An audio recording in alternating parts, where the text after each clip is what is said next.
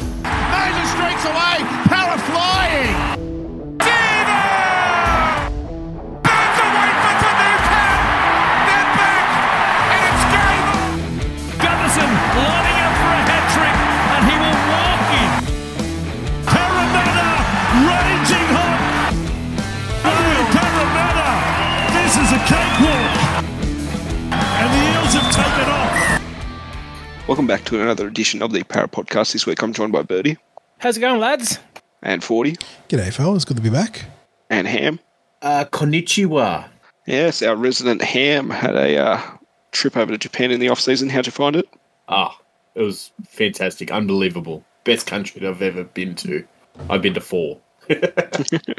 You bring back a nice waifu? I tried. I tried to pick her up on the crane machine, but she wouldn't fall for me. Did you find any outside backs for us? Because we're pretty slim pickings there at the moment.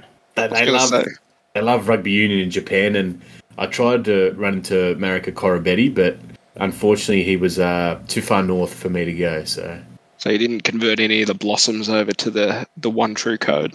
No, unfortunately not. You should have sold them the dream of Eljana chicken. That will get them over here. Their loss. And Birdie, mate, your Cowboys, how about them? Yeah, look, it's what is the death, taxes, and Aaron Jones owning us? Like, it's just, I don't know, I don't know why I get my hopes up so high. Like, it's kind of like Parramatta all over. Like, can I get a break from any heartbreak from any of my teams, like, all year round? So it's like there's that order of teams that win out over each other in your conference 40, but the way that it works for the rest of the NFC is that Packers beat the Cowboys in the playoffs, but 49ers beat the Packers in the playoffs. Yep. So unfortunately they're Birdie, but we only made it one more week. Yeah, but honestly, our team is everyone's going against each other. It's like the NFL, you got the QB, it's not so much the players having to go each other, it's the family members. So it's literally like the mums and the brothers. Yeah, the mums and the brothers and on social they all should media. just keep their mouth shut because the money that's supporting their lifestyle, it's their lives and careers. So just be a passenger princess and that's it. Any other big off-season news not revolving the Eels? Nobody got married, no children, no COVID last week, it still exists. Yeah, you're right, it did. So, yeah, Mitch got married and there was some good social media posts from the boys. Oh, I thought you were talking about us. Any of us got married. I had him next. Oh, there goes the dog. Sorry about that. Well, 40's dog just got murdered then, so that's another big one. Old Seymour thinking that someone's at the door. Yeah, he can pop off.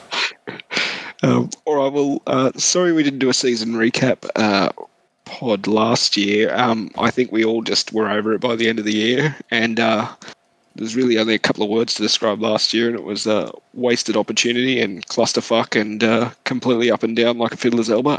Yeah, that's fair. Good summary. Yeah, pretty much sums it up. We squandered. What's that Hercules gif? Disappointed. Just throw that in there, and that's the season recap. Robert's your father's brother. Might link that in the show notes, but that particular clip, if you haven't seen it, it's the old 90s Hercules. Xena Hercules. Instead of he's read the script, he's meant to say the line as being disappointed in a disappointed tone, but obviously didn't pick up that and just screams disappointed at the end of it. All right, let's get a 2024 player movement. So we'll start with the losses. Jake Arthur, he was already gone over to Manly. Congratulations to those people that ran him out of town. Please don't do it with his younger brother because he looks like a very good dummy half prospect coming through. Wanga Blake, he actually found a home over in St Helens. Nathan Brown, he was released. Where's he ended up now? He's not even on a top 30. He was on a training trial at Manly, right? That was the last we heard. Yeah, I think that's it. Releasing Tuapolotu, he'll be top 30. I see. Well, he's got a bit of a legal stoush, I think, now as well. The old, what was that? The two player agents that had something together and then they had a falling out. One of them's done by Tedesco. I can't remember the other one. Is it Moses? Yeah. Moses and Weeby. Yeah, Weeby, the falling out there. They've got some civil action going on in the Supremo about who owes what money under Nathan Brown's contract for player agent fees. So lots of fun there. Andrew Davey retired, so only came back to us briefly from the Bulldogs. Good to see him go out in the blue and gold. Smart, but obviously, smart call, yeah. Yeah, he's good fringe player. Josh Hodgson retired, that knee, and then was it back issues as well? Neck. We took a gamble after, old mate Chinese Tucker went over to the Bulldogs, but that one didn't pay off. But I don't think we were spending that much money on Josh anyway. So, and I got to say, gamble. I respect a lot of these players making these calls for long-term health rather than staying in the game for an extra year and then dealing with the serious long-term consequences of a concussion or neck injury. Yeah, and Josh sort of struck me as like, over in the NFL, you'd have sort of statesman QB that had come in and mentor the younger guys. That seemed to be his role last year. And, with some of the players, the two players in the hooking role there in hands. And we later brought in, what's his name? Joey Lussick. Yeah, Lussick. He seemed to be a pretty good mentor to get hands going. Somebody who was pretty fringy sort of utility to, 80-minute hooker at points across the season. Yep, I think that's fair. Jack Murchie, here one day, gone to Huddersfield Giants the next. Yeah, I got the ready on that one wrong. When I was actually pretty happy when we signed Murchie. I thought he'd be the perfect sort of project guy that we've worked with in the past, and it just didn't work out here. He couldn't find his feet at the club, and so good luck to him in the ESL. But I was in the camp that he was going to be a good signing for us, and it just didn't work out. And then Mitch Rain, he's retired. So Mitch, was it 1 or 2 games in first grade, but the majority of it played down in reserves. Okay, the gains. So we've signed Morgan Harper, which is really a replacement for... we didn't even list there. Is a replacement for Wanga Blake, pretty much. And then I guess Kelma Tuolangi, he got released from Manly, and that's really a replacement for, I guess, Jack Murchie / Andrew Davey in that fringe sort of second row spot. Yeah, I think I think not too many people are excited about Morgan Harper. And that one game or that one half really sticks out in the memory. But then if he's a backup option, it's whatever. It's okay. I think Tuolangi, he might have a bit something to prove. I know there's been a lot of comparisons to Papali'i sort of coming in, but Papali'i played more games as New Zealand international. Like, his talent was very obvious, whereas Tuolangi, I think, if he can be a 15 to 20 minute guy off the bench, I think that's sort of his role with us. Just go out there, go out on the edge and just try and bust some heads. I don't mind taking the flyer on Tuolangi. I think as a raw prospect, like you said, Ham, a lot of people will project him similar to Isaiah Papali'i. He is a different player, though. He's taller, more of the prototypical modern back rower, whereas Isaiah is a short, nuggety powerhouse, with incredible explosive traits. But I don't mind us taking the punt on Tuolangi. I think there is some upside there to work towards, and I think his baseline, his floor, is a decent NRL player. Not necessarily a star or anything, but I think that's a pretty decent thing in our system. And on Morgan Harper, well, I was pretty vocally critical of the signing at the time.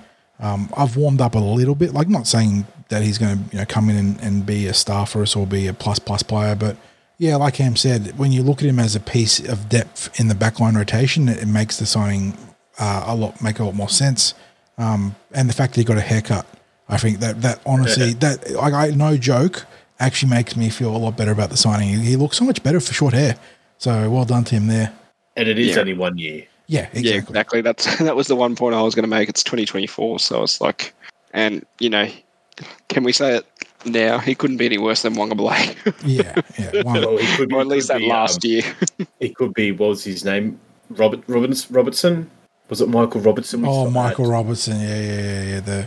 He was fast, but that was about it, wasn't it? Yeah. Yeah. Oh, he played one game, was it, against Penrith? I don't even remember. Yeah.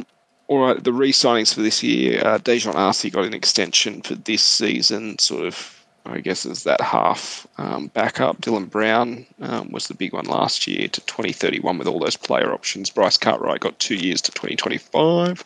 Dury the same to 2025. William Greg to 2025. Hands 2025. God, there's a lot of contract in 2025. Hopgood 2025. Moses 28.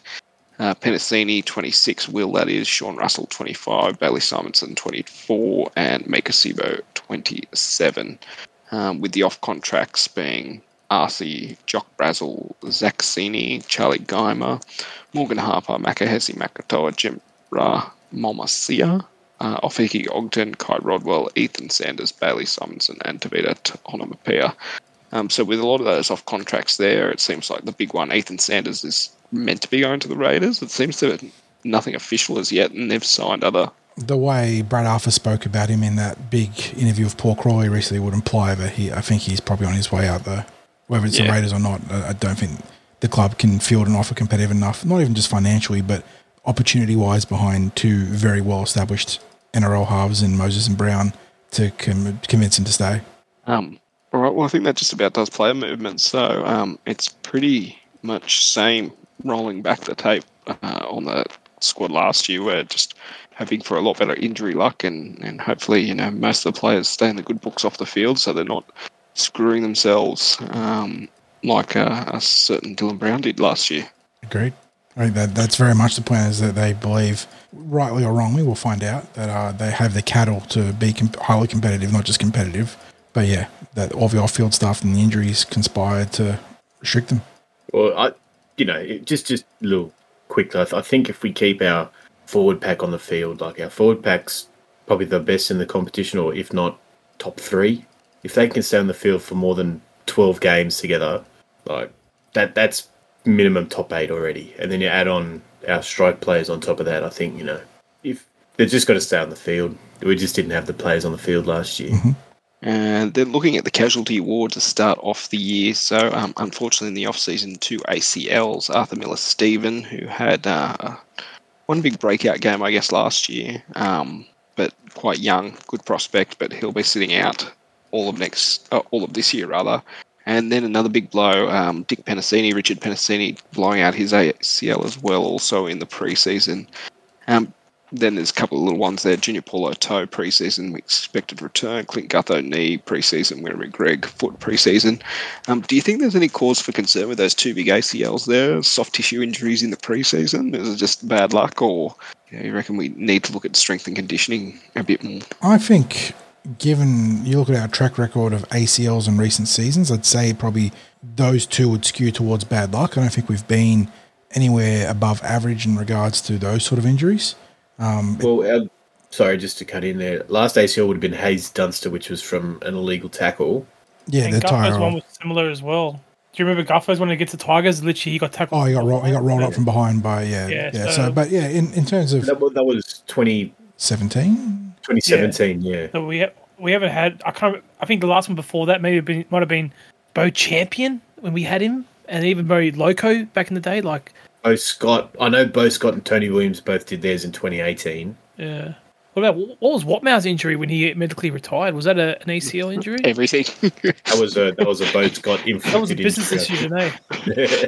he was held together by bloody duct tape at that point. Yeah, I don't think signs point towards anything significant there. I think it's just legitimately a case of bad luck for 2 young players there, and it sucks because I think, as you mentioned, Hamish, that Arthur Miller-Stephen was, actually part of our backline depth, and Richard Penasini was not like it's ended his career, but he is a very talented young player that we were hoping, while he probably wouldn't play first grade this year, would be pushing strongly to put himself in position for season 2025 by playing a lot of reserve grade and whatnot. So, yeah, really, really lame to lose those 2 young talents so early, but there's still plenty of young guys in the squad looking to make names for themselves this year, so we remain upbeat in that regard and wish AMS and Richard all the best in their recovery.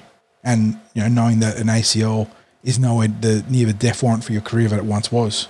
Sounds disrespectful to them, but like realistically, these guys are like roster spot 28 to 30, so like it is unfortunate they've had this injury, but my expectations weren't high on them.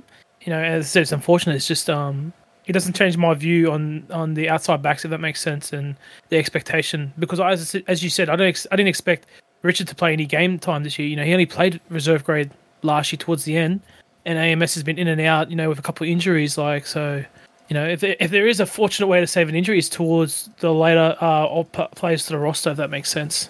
Yeah, definitely. I think at least my issue is that when you start testing that depth, there's just none there at the moment with the amount of outside backs we've got. Like if we just string them off there, you've got Simonson, Dejon Arce, Hayes Dunster, Maker Sivo, Morgan Harper, Sean Russell, Will Penasini, and Zach Sini.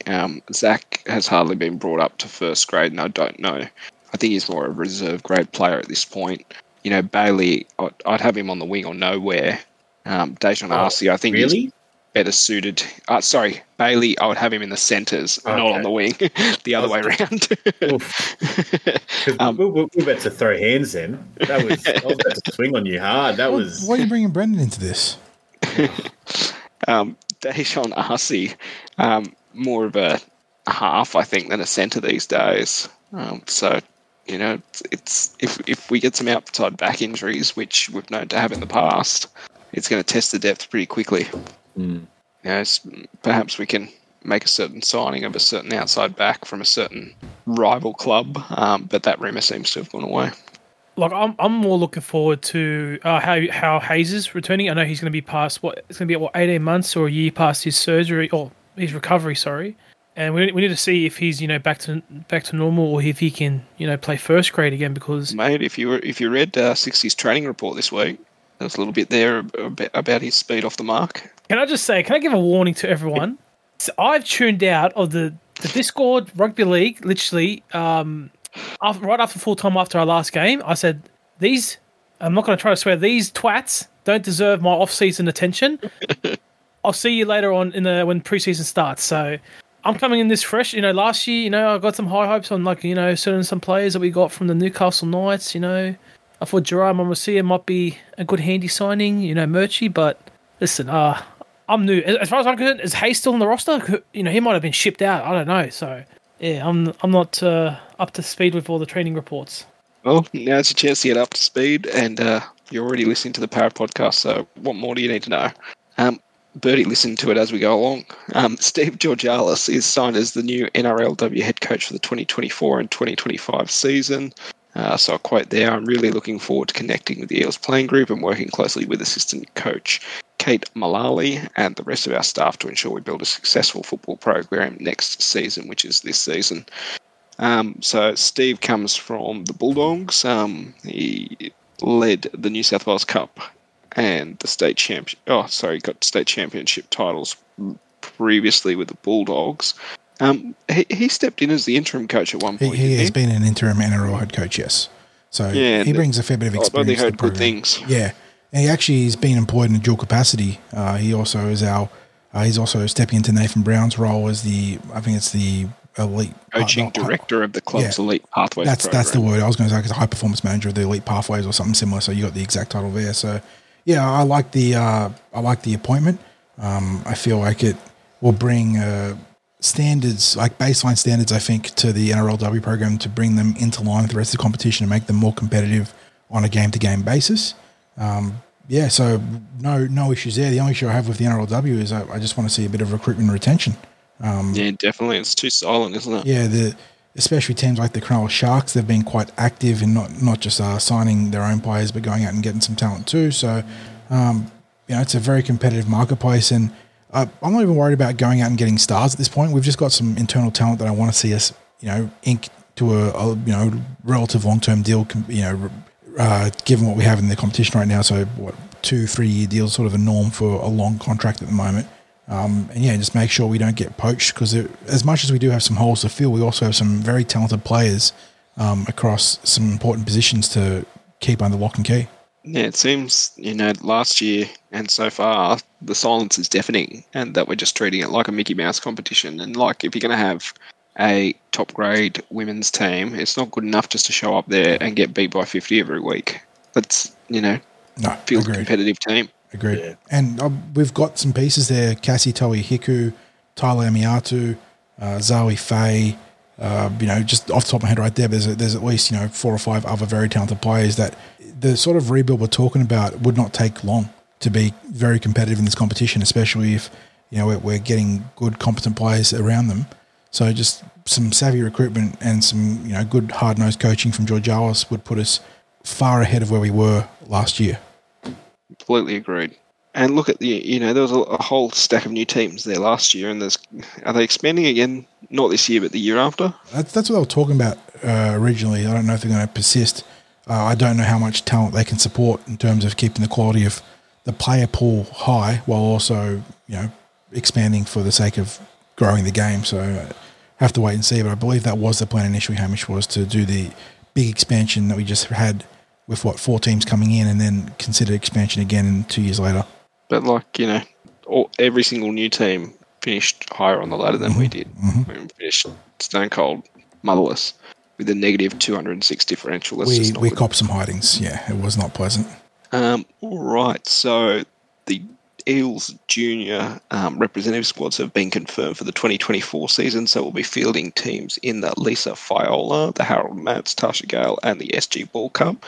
So just remind us there, guys, Lisa Fiola is under 17s. Yeah.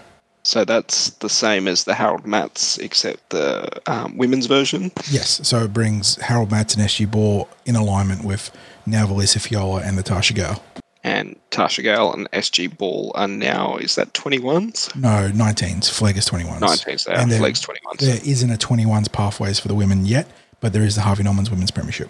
And then the NRLW Premiership, and it seems that anybody who's good enough, they siphon a player from the Harvey Norman's Cup pretty consistently straight up into first grade. But this is the first year for the Lisa Fiola? No, it was played last year. It's existed in a very small tournament form for 2 years, Ham, I think? No, last year was just last year. Oh, sorry. So the first year was like a carnival. Yeah, it was a weekend carnival, and then it was a month-long program in 2023, and now it's obviously stepped into a full junior representative pathways program in 2024. There's some names in there that ring from certain first graders. There's a Mere Sivo. I wonder if there's any connection to Meka Sivo. Anavave. Yeah, Anavave. Waiara Fia Freedom Crichton Rapati. Yeah, Ham, you were pointing out that's actually a very good chance of being a relation. But yeah, we'll link a copy of those junior squads in there, and that then brings us to this first weekend of games. Football's back, baby. Good old split weekend as well. We got the Saturday-Sunday mix. So let's start it off. Lisa Fiola Cup, 10 a.m. Saturday, the 3rd of February, played out at Belmore Sports Ground. So the Bulldogs taking on the Eels. Again, the team listed up there on the Eels website. Tasha Gale's Saturday, also at Belmore Sports Ground. This is all broadcast on New South Wales Rugby League TV. Only the Tasha Gale's is.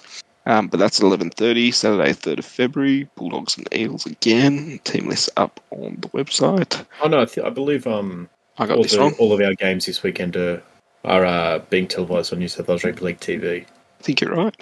You're right. How good. So usually that's a stream on Facebook, isn't it? Yes. Yeah. Correct. Yep. Harold Matts, Eels taking on the Warriors, 10 a.m. Sunday, the 4th of February at Eric Tweedle Stadium. Where the hell is Eric Tweedle Stadium? Ham and 40. It's actually a very, very good complex out at Granville. Right, Ham's Granville, isn't it? Yeah. Yeah. And it's been brought up to spec to host NRLW games, actually, or NRLW training. So, yeah, it's a pretty good joint. And go get yourself, what's over at Granville there, just opposite the station, the chicken joint. Goljana. Was that the original? That's the one. That's the OG. The OG. I went there after a certain grand final loss in 2022 and had some guy, very dark-skinned, pretending to be Black Panther. I hope he wasn't black-facing it up. No, he was OG a Black Panther. Okay. SG Ball Cup, 11:30 a.m. Also at Eric Tweedle Stadium. Eels taking on the Warriors Sunday the 4th of Feb. So Ham, 40, I assume you are chomping at the bit to get out there. Yeah, it's going to be good. I'll be at the Fiola and Tasha Gale as well. So that's right next door to me, actually. So that's a nice little locale for me. But yeah, very keen to see how all 4 squads go. And as always is with the, and I know there's been a couple of trials Ham, you've been out there and been able to get out, but the first couple of rounds is always like a sort of get to know period with the junior reps because there's so much turnover every season. So getting to figure out the identity of the squads, how different players will take over or perform is always fun, and just getting to know the personality of both the players and the team. And it all starts this weekend, so it's going to be real fun. There's a couple of returning names there. Is there any players that you have that stand out, especially in the Matson ball from last year? Ham, I'll let you throw out your ones to watch first. So I'll go the Mats. He's not returning, he's new. Cyrus Bloomfield. I've seen one game of him, one trial match of him. He's a year young. I like him. He's probably in the back line. Say Taylor Rosati and Lincoln Fletcher as well. For returning ones, Lincoln played a couple of games last year. Returning ones, Ocean Vivella, Mason Ong. They're going to be big front row, and especially with Ryder Talangi, younger brother of Blaze. That's going to be massive front row. They're going to be very, very hard to handle for opposition teams. And then in SG Ball, I'm going to go Devonto Vivella for a big year. I'm going Dom Ferrugia. And I'm going Josiah Funa Ayuta and Tyrese Lockhenny. Ham's sort of stolen most of my thunder here. He's picked out a lot of the players that I would have also highlighted. Yeah, SG Ball, very keen to see how some of those junior eligible players in Dom Ferrugia and Josiah Funayuta go. They were absolute studs in the Harold Matthews, and they have all the makings physically to be able to step into SG Ball and dominate from day dot, even though they're a year young. It's good to see Tyrese Lockhenny back in the Parramatta. I mean, I say back. I believe he had a year off due to school commitments for sport, so good to see him back and in the back row. One name that Ham, I don't think you mentioned, but he's a bit intriguing given he had a bag the Hattie in the trials and comes with a very odd pedigree in terms of rugby league, but Jai Camilleri at dummy half. We haven't really had that Isaac Luke style, running aggressive dummy half, and I'm interested to see if he can be that as a prospect. But aside of that, I haven't seen him, but you mentioned Devontae. I haven't seen him this year, last year, but you mentioned Devontae is one to watch. Ham. He really built into the season last year, had some struggles early on if I'm handling, but then he went through the finals as an actual pretty important performer, so good to see him back. Mo Al-Madine on the wing. He was one that really surprised me last year, transitioning from fullback to wing, and I thought he did a great job there. Really looking forward to seeing what he can do. In the Mats, Cyrus Bloomfield was a player I've been waiting to see for about a year and a half. He's been in our talent programs pathways and had some good raps, so keen to see how he goes with the custodial role.